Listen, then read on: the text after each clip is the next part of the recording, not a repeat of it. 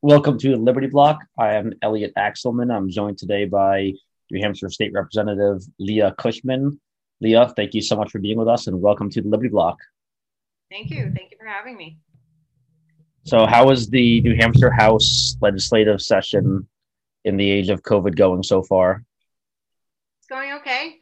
We're using restaurant rules similar to when we go and sit in committee. We don't have to wear a mask as long as we're sitting 6 feet away from whoever's next to us.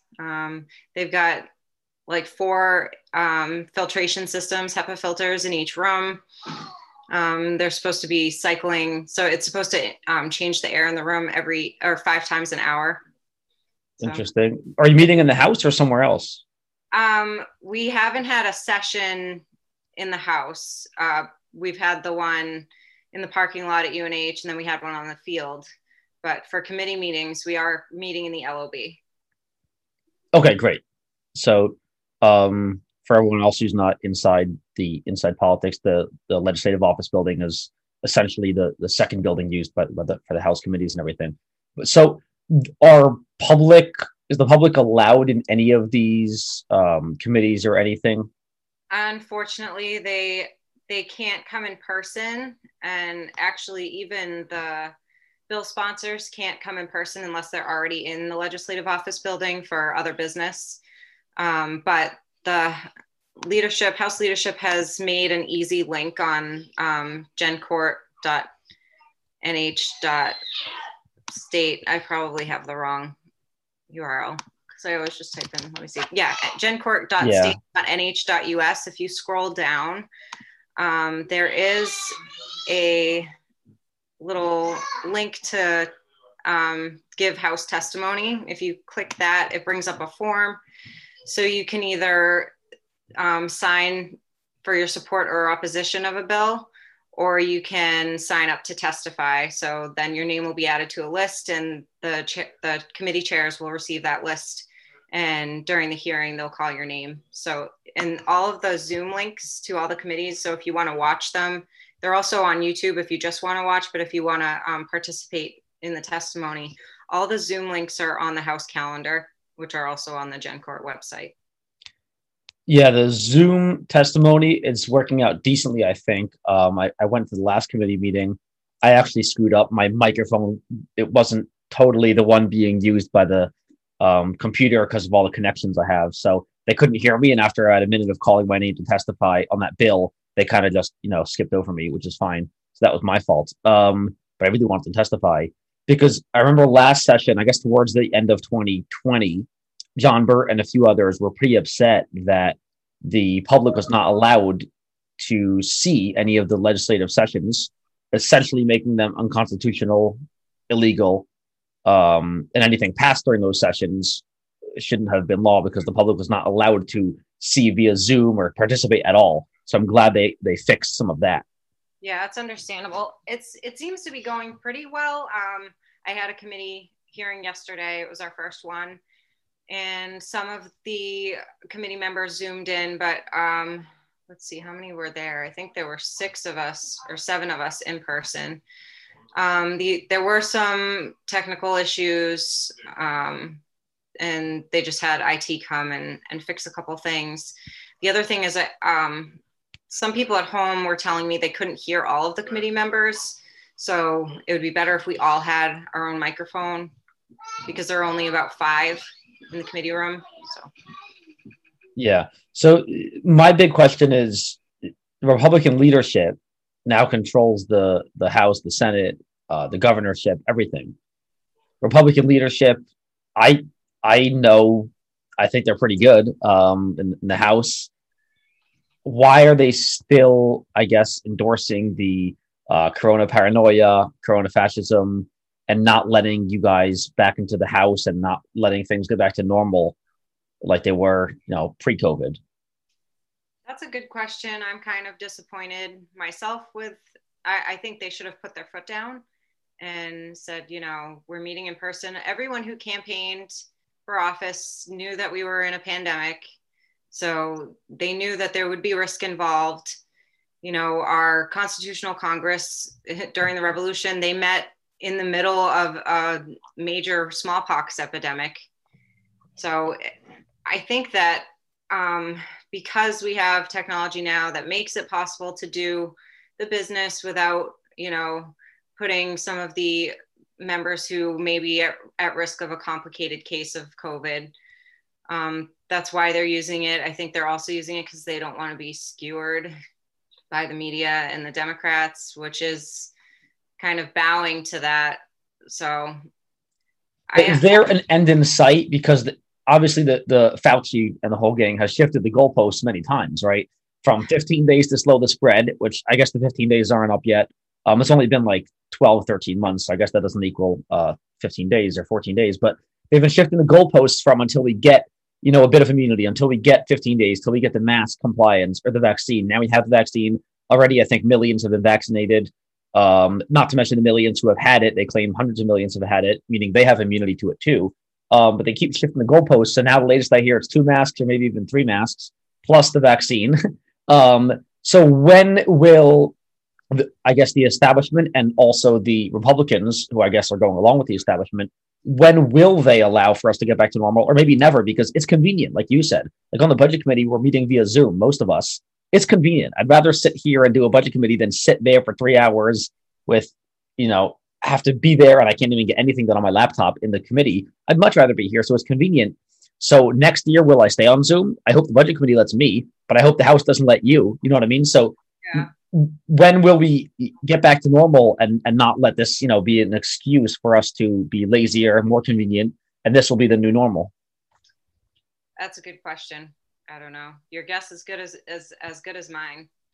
And, seeing the narrative just change so much, now with the 3 masking thing as a nurse, it's like blowing my mind just because, it goes against the masking thing in the first place, really goes against everything I was taught about PPE in school. And it, like, if you look on the OSHA website, you can see proper PPE and what it's used for and its effectiveness. And I don't understand why from the beginning they weren't advocating for people at risk to wear N95 respirator masks, because those offer, at least 90% protection for the wearer when they're donned and doffed correctly and they're fitted correctly. So, but instead it seems that, and I know I'm kind of getting off topic. It's just something that I've wanted to unload. It seems that they're really trying to push viewpoint on people, and it's working. And if you're not familiar with that, it's a subdivision of the study of ethics where you're expected to sacrifice some of your rights for the greater good. So they're kind of trying to, I think, bring down or, kind of quiet the spirit of America, where it was kind of about your rights trump anything else. And that's the most important thing, where now we have this narrative of it's okay for you to sacrifice your rights because you're doing it for the greater good. And yes, I think a lot of it is individualism versus collectivism. And when I was growing up, my dad spoke a lot about individualism versus collectivism. He preferred a car to a big bus because one was individual, one was collective. And when I was a baby, I didn't understand it. Why do you hate buses? Why do you hate trains? He said, that's more communist. A car is more capitalist. I didn't get it until I started thinking about a car gives you individual liberty. If you have to take the bus and the train, like in communist republics like North Korea and New York City, it's more collective and you have less autonomy. But as far as what you said about the mask, you made a great point. And I have 2 big thoughts. One is obviously also as a medic, if you're going to do it right. Wearing a mask, and they did studies with people, and I think doctors as well. When you wear a mask, unless you're trained phenomenally well, like an anesthesiologist maybe, or someone who wears masks very often, or unless you work for a PPE like Ebola team or something like that, you're going to touch your face a lot more. Even me, who's worn a mask a lot, I've been trained in proper donning and doffing, N95 and all that. And I was on an Ebola hospital team. I touch my face more when I wear the surgical mask or N95 mask. Everyone does. So we also don't don and doff correctly. We reuse it. Everyone puts it in their pocket, from doctors to nurses to medics. You put it in your pocket, you take it back out, meaning it's contaminated times who knows what. People throw their mask in their car, it falls on the floor, you put it back on your face. So it is super contaminated. Cross-contaminating, you're self-contaminating. Yeah, it's... Yep, if you're going to do it right. The second point that I'd love to get your thoughts on is, do you feel like a lot of people have mentioned with COVID, the people who should have been, I don't like the word even quarantine, but the people who should have been maybe protected more are those who are very vulnerable and or sick. Really those who were positive spreaders, maybe those super vulnerable, very, very old, immunocompromised, maybe HIV, cancer, or other issues, those who are vulnerable. But when you punish everyone and restrict everyone and quarantine everyone, 100% of people, even if they've had it, even if they're young and healthy like you and me, who are 20, 30 years old and in phenomenal shape, and if we get it, it'll be like the flu or probably less than the flu. Is it fair to restrict us? And what I compare it to is the current criminal justice system in the US currently assumes that everyone is guilty until proven innocent. I know that you and I learned in school back when we were stupid that you're innocent until proven guilty, but that was wrong. In the US, in the United Socialist Republic of America, you are guilty until proven innocent. I've written many articles proving it. You are assumed guilty. So do you think that you kind of see the comparison of you're kind of sick until proven healthy? And it's hard to prove that you're healthy. Definitely. Yeah. No, everyone is treated as if they're walking around spreading a virus that they don't have. And what's amazing is that now so many people have immunity from either having it or from the vaccine. And yet still, even those people can't do things. For instance, NFL stadiums, because of the mob, are afraid to let in more than like 10% or 15% of the capacity. Why not let it be filled to capacity with those that are vaccinated and 100% immune? And, don't mind the risk because they sign the waivers. It doesn't make sense to me. And it's sad the Super Bowl is going to have like a few thousand people. It's very sad that they can't fill up the stadium. Yep. No, all right, so moving on to actual legislation. How many bills or what are the big important bills that you have sponsored or that you're supporting this session? Look at the list. I have my one and only bill that I am the prime sponsor on is HB 611, which is an act abolishing fluoridation in water. And it's actually having its hearing today at 3 p.m. Before the Resources, Recreation, and Development Committee. And basically, this is a liberty issue and a health issue. So this bill, there are some benefits to using fluoride topically. That's been demonstrated, but the benefits to fluoridating water and consuming fluoridated water is very minimal. In 2008, there was actually a program in New Hampshire where they started installing fluoridation systems into schools and started fluoridating water in schools. And after 4 years, tooth decay was still on the rise. And it wasn't until after they implemented the school clinics, dental clinics, where they did cleanings and sealants, that they started to see the tooth decay decrease. So there is, there are other ways to use fluoride. Most people get fluoride on their teeth when they go to the dentist every 6 months, or they use fluoridated toothpaste or mouth rinses. You can also buy fluoride tablets if you want to add them to your water. They dissolve in the water, or you can just take them. You could buy them. They're pretty cheap. And pay for them, but this is a liberty issue because we're having fluoride added. There are 12 communities in New Hampshire where fluoride was added to the water, where the public water system adds fluoride to the water. And at one point, a bill was passed where the towns have to have a vote on it. This was before 2000, late 90s sometime. And in Manchester, the Manchester Waterworks was the last place to do this. So they had a vote in all the towns that water system supplies, and fluoridation won by only 1%. It was 51% to 49%. So it was something like 15,000 people, spoke for 150,000 people. So it was a really small voter turnout. So it's basically saying why should 51% of a town or city be able to vote to add medication to the other 49% water? You know, filtration systems to remove fluoride are expensive. You know, these people are paying taxes. Why should they have to pay for extra things to have pure water that's unadulterated, you know, in their eyes? And, you know, most people are unaware that their water is fluoridated, even though, you know, they have this vote. The last time a community voted on it was in 2000, and that was Manchester Waterworks. But since then, actually in 2018, there was a non-germane amendment that was added to the fluoride law that allows communities that receive water from towns that fluoridate to not have a vote, and instead they just have to notify before they introduce the fluoride. So they did this in Salem, and you know, there's no consent there, and fluoride does carry risk when it's ingested. This has been going on since the 1940s, and over the years, more and more information is coming out that there are some serious risks associated with fluoride.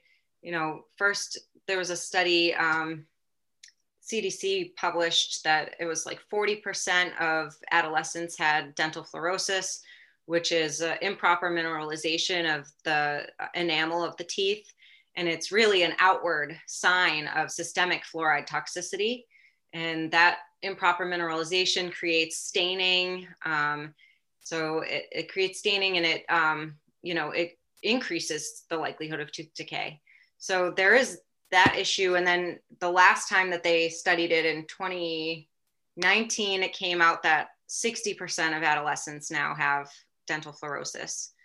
So we know that it's, you know, people are taking it in. They may not know. I know from personal experience, I had no idea that my water in Massachusetts, in Reading, where I grew up, was fluoridated until I was about 24. My son, he had bad cavities, you know, several of them. And when his adult teeth came in, they had staining on them. And I asked his dentist, and she said, oh, it's from drinking fluoridated water when he was a baby. And I had reconstituted his baby formula with fluoridated water, not knowing it. And there's actually a warning, and there's a law in New Hampshire that towns that have fluoridated water need to have posted a warning to parents not to reconstitute baby formula with fluoridated tap water, because that's their prime time for toxicity. And so people don't know that it's in the water. They don't really know the risks. There's only a one-time notification. If you look around on your town's website, you can probably find where they do the water analysis and see that they do add fluoride. But, you know, most people don't have the time, don't look. Even when it comes to the vote, most people don't know what's happening, because let's face it, you know, most people, town elections have very low turnout. So it's something that just kind of flies under the radar. People aren't aware. And this is a medical freedom issue. You should be informed, and you should have consent on receiving any kind of medication. And if you're paying taxes in a town for water and for water treatment, but you don't want fluoride, then you have to go and pay for filtration. And it just seems to me that this practice is not New Hampshire, and it needs to end. So currently, do you know how many towns or how many water precincts in New Hampshire there are, and what percentage of them have fluoridated water? I don't know the total number of precincts, but I know that 12 water works companies or facilities do add fluoride to the water. And then I have the list. There are even more towns that receive that water. But the majority of New Hampshire probably doesn't have fluoride in the water yet.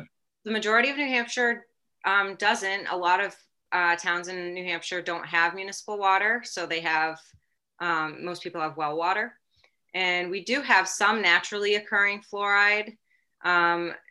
As far as I know, there's never been levels of naturally occurring fluoride, that's too high. I do know that the naturally occurring fluoride and the sodium fluoride that's added to municipal water, that is measured.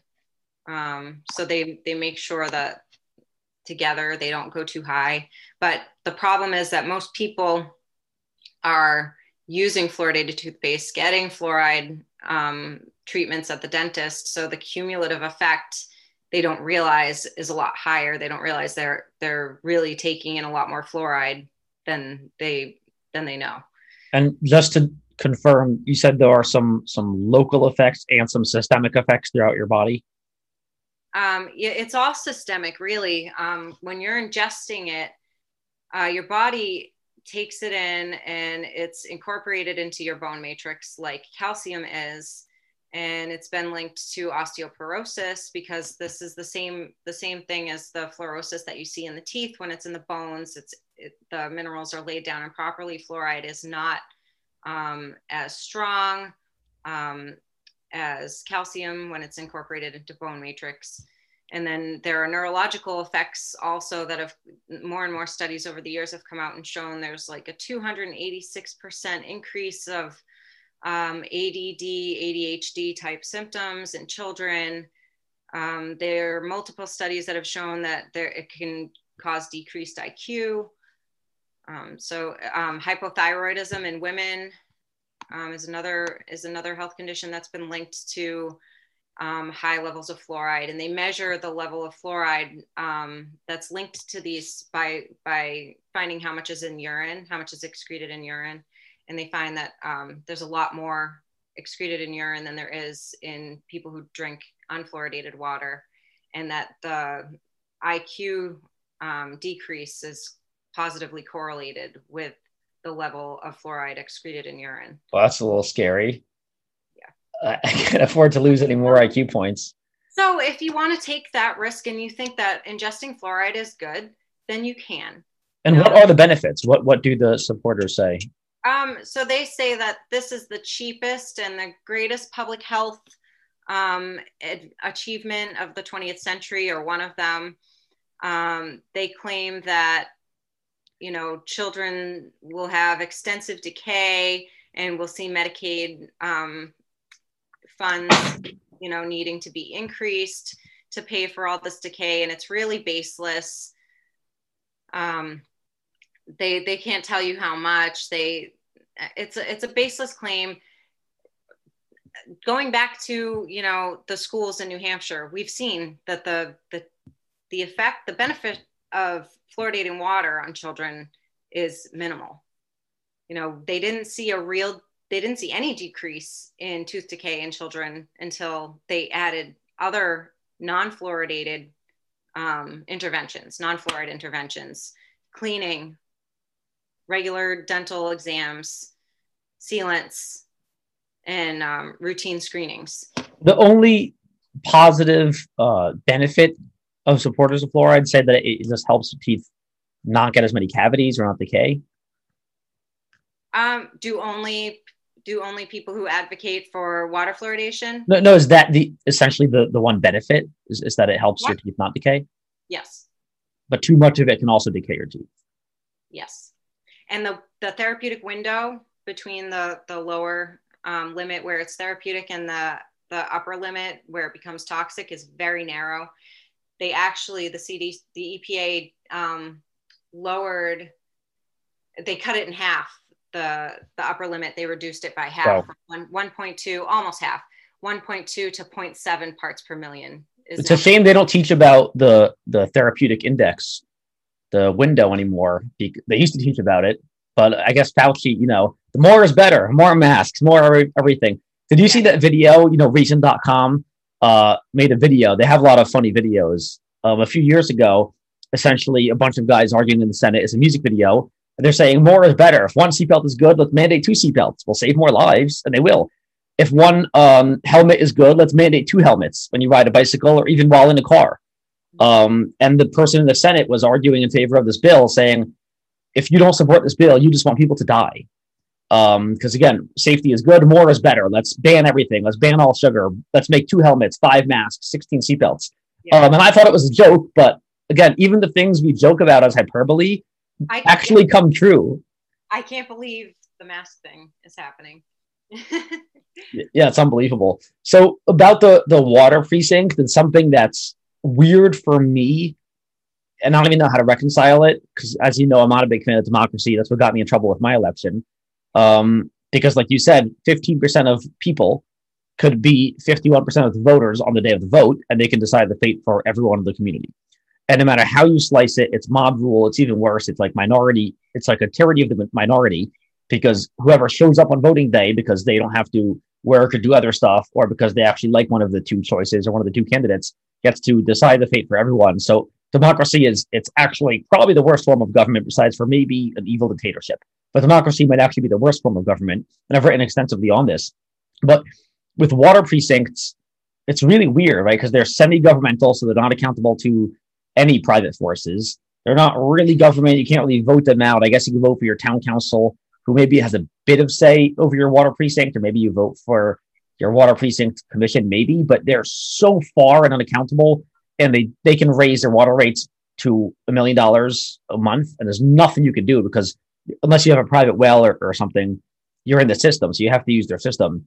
It's kind of like one of those pure monopoly things, like your local, police or fire department, but water, the water precinct could be even more tyrannical. And they'll do things like rent out fire hydrants for $1 trillion a year to the local fire department, who has to pay for it with taxpayer funds, and then keep raising rates because they own the fire hydrants. So water precincts could do a ton, and they're not really governmental. So when you talk about these decisions, it's scary because they're one of the few things you can't do anything about. It seems like people have essentially no control over their water precinct. That's interesting. I didn't know. I didn't really know the how that whole system works. Yeah, I'm still not entirely sure. I don't think. I mean, there's one or two or three commissioners or a board, and they're semi-government in the town, but they're really unaccountable. They actually sent a letter, like from their attorney, I think, to the budget committee saying you can't even consider touching our budget or adjusting it or even recommending adjusting it because we're independent. Screw you. You have no purview over us. We do whatever we want. According to state law, we are God. So there's no accountability from the budget committee or town council or state. So it's really weird. It's one of those things where they seem to own everything, the water, the electricity, and like even Eversource here in New Hampshire, they essentially have 100% monopoly. It's kind of scary when there's a monopoly, especially when the government kind of helps them secure that monopoly and doesn't allow competition. That's what's scary to me. Yeah, that's definitely a concern. That just adds to my concern about this. And like there's no way for the dose of fluoride to be controlled, per person. It's really, they either take it and they reconstitute it there as a powder, and they add it to water and they have it in tanks, and then there's a machine that puts it in the main water system, or they have a company come with a truck that has water that's already fluoridated and they add it to tanks that way. But I guess I was speaking to Greg Fedor, who used to work for Manchester Waterworks, and he was saying that a lot of the times the fluoride that they would get, they would test it and find that it was contaminated with heavy metals. So it's just, it's kind of this totally risky, addition. And then, so you can't control the dose. Once it goes into the system, it's going into the faucet, and you take it, you drink it, and your dose is regulated based on how much water you drink and your metabolism and, your body weight. So it's definitely the worst way to deliver a medication. Yeah. You just throw all the water at them and see what they ingest. That's not really a calculated dose. So do you know if, we could probably Google this, but do you know if the Brita filters are pure filters, if you hook them right onto your faucet, it doesn't? They don't filter fluoride. Nope. And it's actually really, it's difficult to filter out fluoride. Someone who, works with chemicals, and he was telling me, oh, it's easy. And I was like, listen, like I researched this years ago because I found out that we had fluoridated water and my son had fluorosis. And I checked all of the independent reviews of different filters that claim to take fluoride out. And even Berkey, which was the one I ended up going with, has only been found to be 50 to 70% effective. So it only removes 50 to 70% of the fluoride. There's another company, Aquasana, who have really good results. Reverse osmosis will do it, but then you have to add back in your minerals. Aquasana's filters are only whole house filters, so they're cost prohibitive for a lot of people because they're $1,200 to $2,500. It's not easy. And what about bottled water? A lot of bottled waters contain fluoride too. You can find some independent reviewers online who have looked at fluoride levels of different bottled water companies. So it really takes a lot of research to find an alternative to fluoridated tap water if you have it. And is there an easy or efficient or cost-effective way for someone to measure fluoride levels at home? Not that I know of. So it has to be done by chemists or labs or something. Yeah, you'd have to just take a sample like you would if you were testing your well water, and have a water company come and take the sample and test it.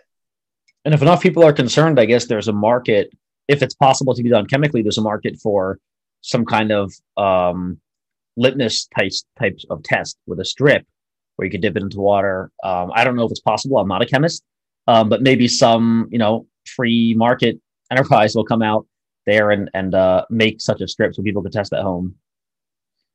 Yeah. Excellent. Anything else you got to say about fluoride before we move on to all the other bills?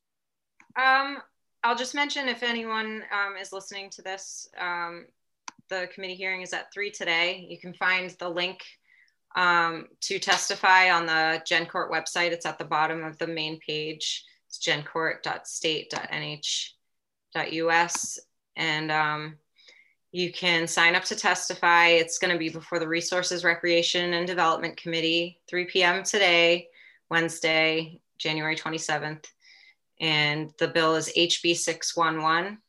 And then the Zoom link are on the House calendar, which is also on that page. And which committee do you sit on? I am on the Health, Human Services, and Elderly Affairs Committee. That's great. That's a good committee. Are there any important bills, either good or bad, that are coming up? Yeah, there are quite a few. There is one, the Medical Freedom Bill, which I'm watching and I'm going to support wholeheartedly. That's HB 220. Basically just says that you can't discriminate against people based on their vaccination status. So I'll be supporting that one. There's another one that takes away some of the emergency powers of the Commissioner of Health and Human Services and puts some more oversight, because right now she's got, or he or she, whoever is in the position, has a lot of power. They can actually issue emergency orders during a state of emergency. What was that bill number? I will have to find it. Because that sounds good. Yeah, it's a good one. Let me see if I can find it for you.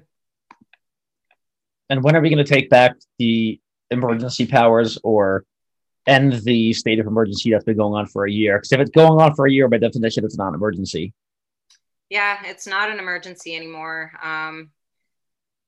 We would be the first state in the country to do that if we were to do it. Even Florida, where they're by all, from what you can tell, they're not in a state of emergency. They still just have it there. It's a nominal state of emergency.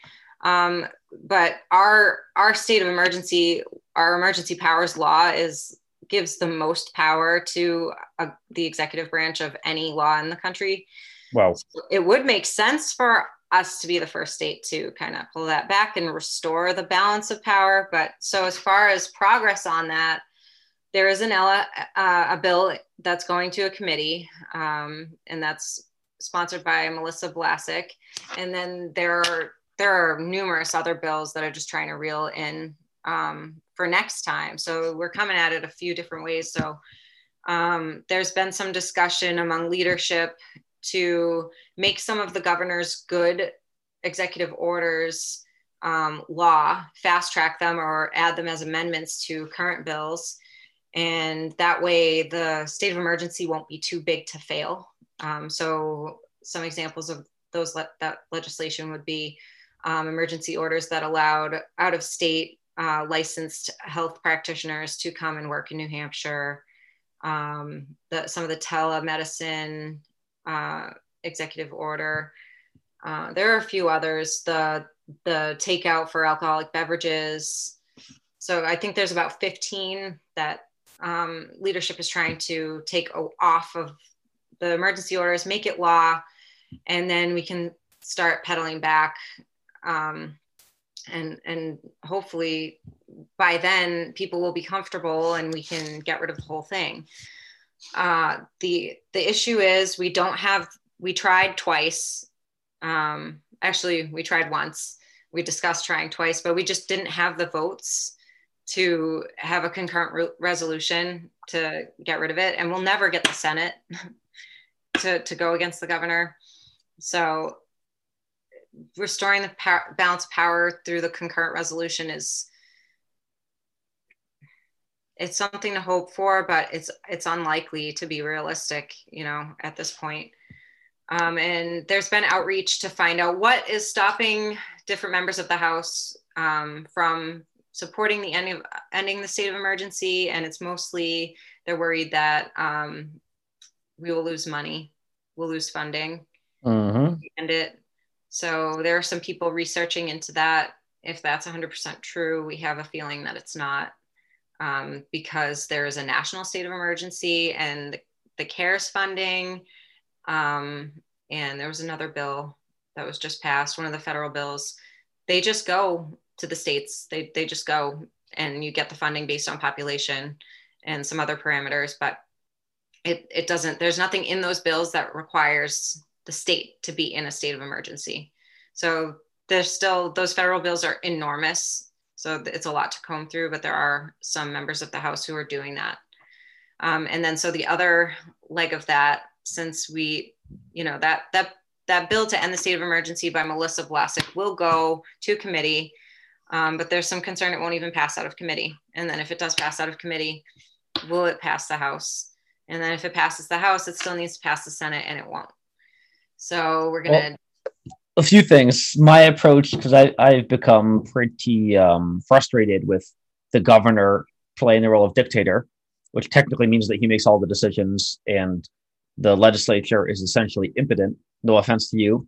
The legislature, being that in the last year, every single one of the who knows how many hundreds or thousands of laws in New Hampshire that are all tyrannical in nature have come by the governor just signing a paper, an executive order, and not by legislation. There's essentially no point of having a legislature. So I've written a few articles, somewhat tongue-in-cheek, making the case for abolishing the legislature, because right now it's kind of just for show.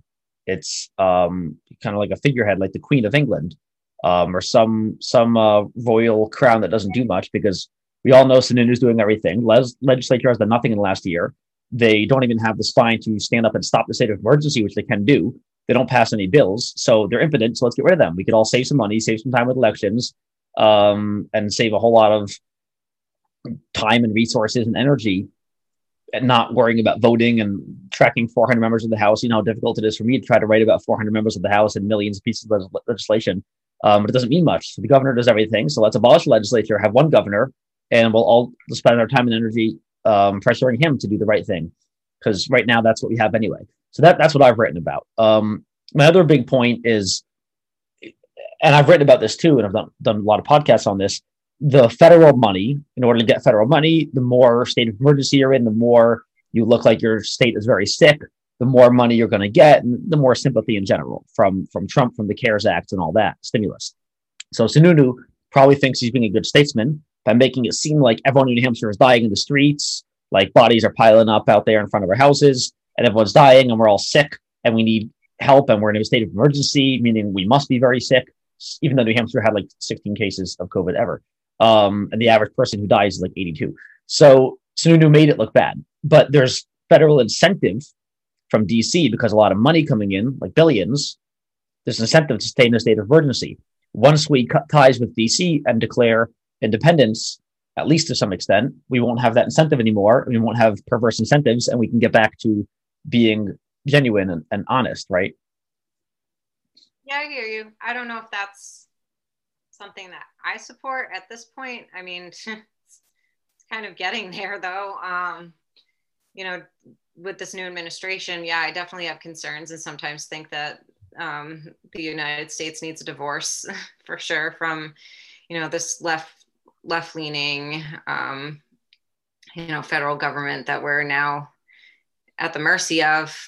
And he, you know, Biden brought down some swift orders right out the gate that, you know, that are pretty threatening. So I would like to get some work done in the legislature. So I don't want to see it abolished necessarily, to your first point.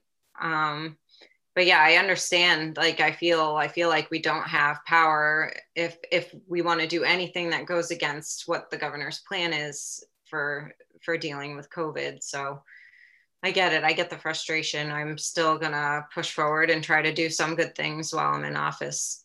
But I get the frustration. Yeah. Well, you are doing great work. So my frustration is not directed at you, but the legislature in general. I'd like to see, I know you have a spine. I'd like to see a little bit more spine, especially from leadership and stop the state of emergency.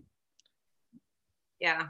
So if we're working with what we have, and being realistic, we can't end the state of emergency, you know, outright right now.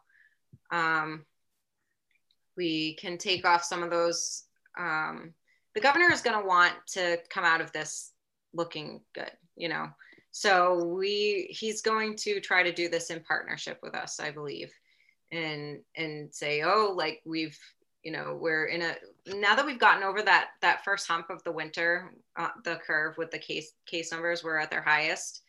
It's going to start to come down, and they've changed the PCR guidelines for labs and for diagnosis. So there will be less cases.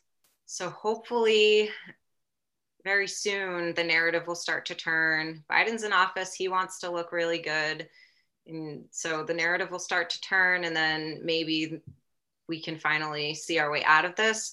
And then the important thing is to make sure that this can't happen again. So there is a slate of legislation that's going in to make sure that all of this power will never go to another governor, and that we will maintain real checks and balances on the emergency powers. And are those bills going to pass? Does leadership support that?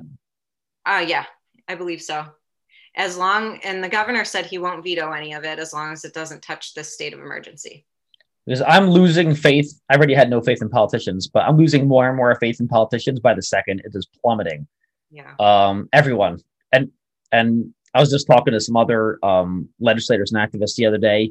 The second you get into office, immediately your integrity is plummeting. Your principled honesty is plummeting. My faith in anyone in office. Again, in New Hampshire, it's a little different because you aren't professional politicians. But even in New Hampshire, I see it. Even on small offices, even that jerk Axelman, who's on the budget committee, even he's not immune to this. The second you have any position, you're no longer, 100% principled and sincere and everything, because you have to think politically.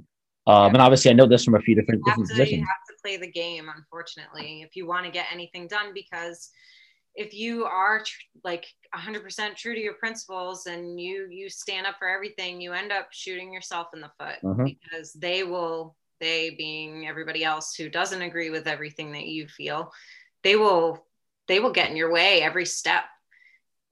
So it's like you have to find ways to compromise if you want to get even anything done. It's the nature of the beast, unfortunately. Yeah, I hope you don't stay in it too long. I think the good ones in New Hampshire, like John Burt and a few others, can stay there for a while and still maintain some pretty good integrity and principles, I think. So another reason we're lucky to be in New Hampshire. In other states, the second you're in the legislature, you're done. You have the principles of a congressman.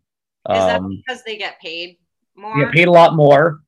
They get paid a lot more. They meet more. They do more. There are less of them. They're a very exclusive club, 20, 30, 40 of them, not 400.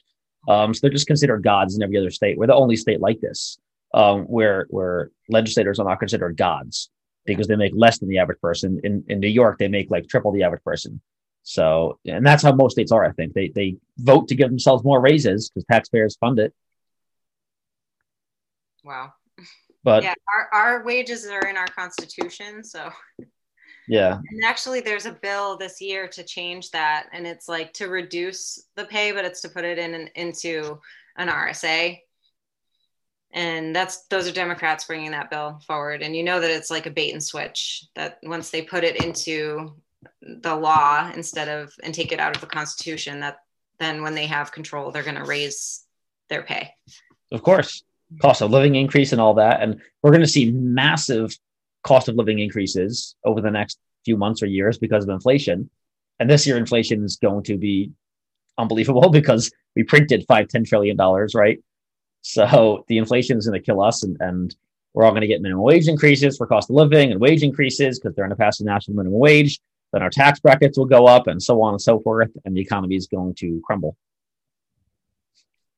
Yeah, I know. So yeah, it's not looking good. I don't know what to say about it. Just prepare and try to have a way to, be self-sustaining and have some resilience and make some investments in tangible, funds and or assets. I agree. Great. Anything else we have to discuss with the voters? We'll be back. We'll have you back on at some point very soon, I'm sure. Yeah, I don't think I have anything else today. I'm sure there will be a lot more to talk about. Yeah, you're welcome back on Liberty Block anytime, of course. We have a few different podcasts, Liberty Block, EJS, a bunch of other shows. My brother is the biggest pessimist, even bigger than me. So he's going to start a show called The Pessimist Perspective. So I'm sure you're welcome on that show too.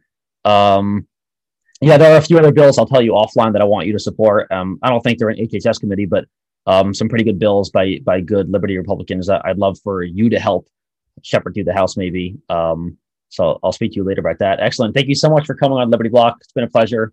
You are awesome. You're a rock star. And come back on soon. Great. Thanks, Elliot. Talk to you soon. Bye. Bye.